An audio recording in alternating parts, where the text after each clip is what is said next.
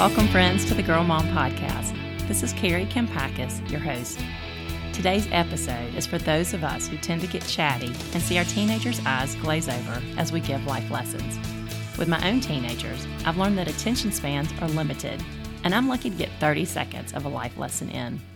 Being clear, concise, and brief, and not asking too many questions, helps keep them talking. It allows us to have conversations that keep them engaged. I don't always get it right, but when I do, it makes a big difference. Whether you're listening to this episode alone or with a friend, I hope you find it helpful and relevant. This message is also available on my website as a new blog post.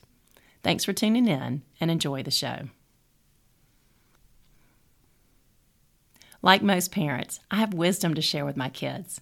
Wisdom that can really help them based on my experiences and mistakes. With my teenagers, however, I have realized that attention spans are limited. Particularly with life lessons, too much at once makes them tune out. Gone are the days where they will listen at length. At this stage, I'm lucky to get 30 seconds of a life lesson in. Apparently, this is pretty common. While talking with another mom about the need to abbreviate speech, she admitted how her oldest daughter once told her, "When I need advice, I like going to Dad because he's more concise." Ouch. Did I mention how a sense of humor is a must while raising teenagers? After some reflection of what this daughter said to her mother, I realized how I do the same.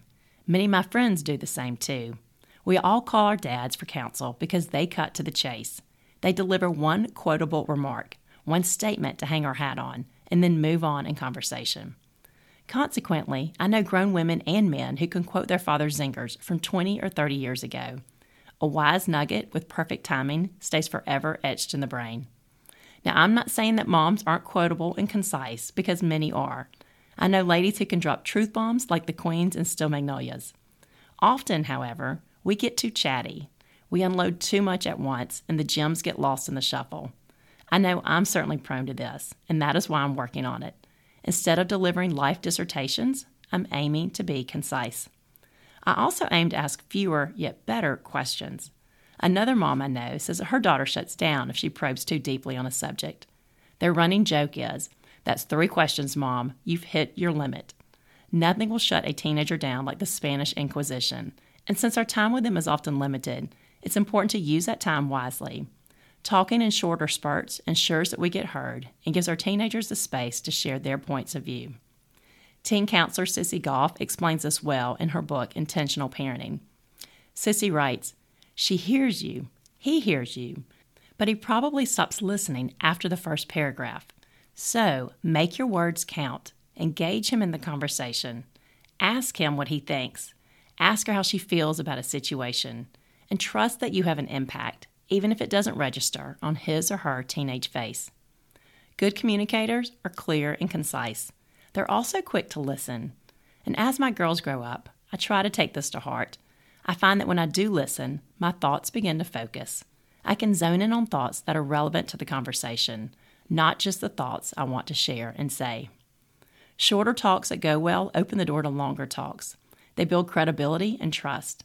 And while every family is different and every parent has different strengths, I encourage moms like me, who like to process life out loud, to notice when their teenagers' eyes glaze over and save the processing for adult friends.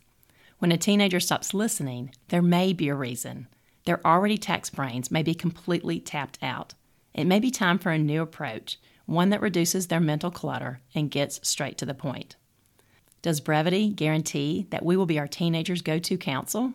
Of course not. Even if we nail the one-liners, we may not be first in line. The goal, however, is dialogue. Short or long, in passing or at length, having a shared language with our teenagers is the intent. Being concise can encourage our teenagers and build dialogue. It lets our teenagers get a word in edgewise so the wisdom can flow both ways.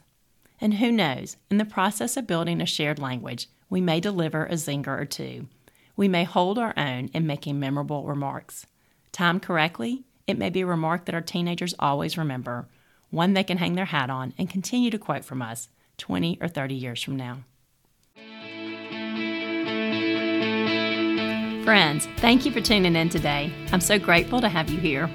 If you enjoyed this show, please tell your friends, leave a ratings or review, and subscribe on iTunes so you can access new episodes as soon as they drop.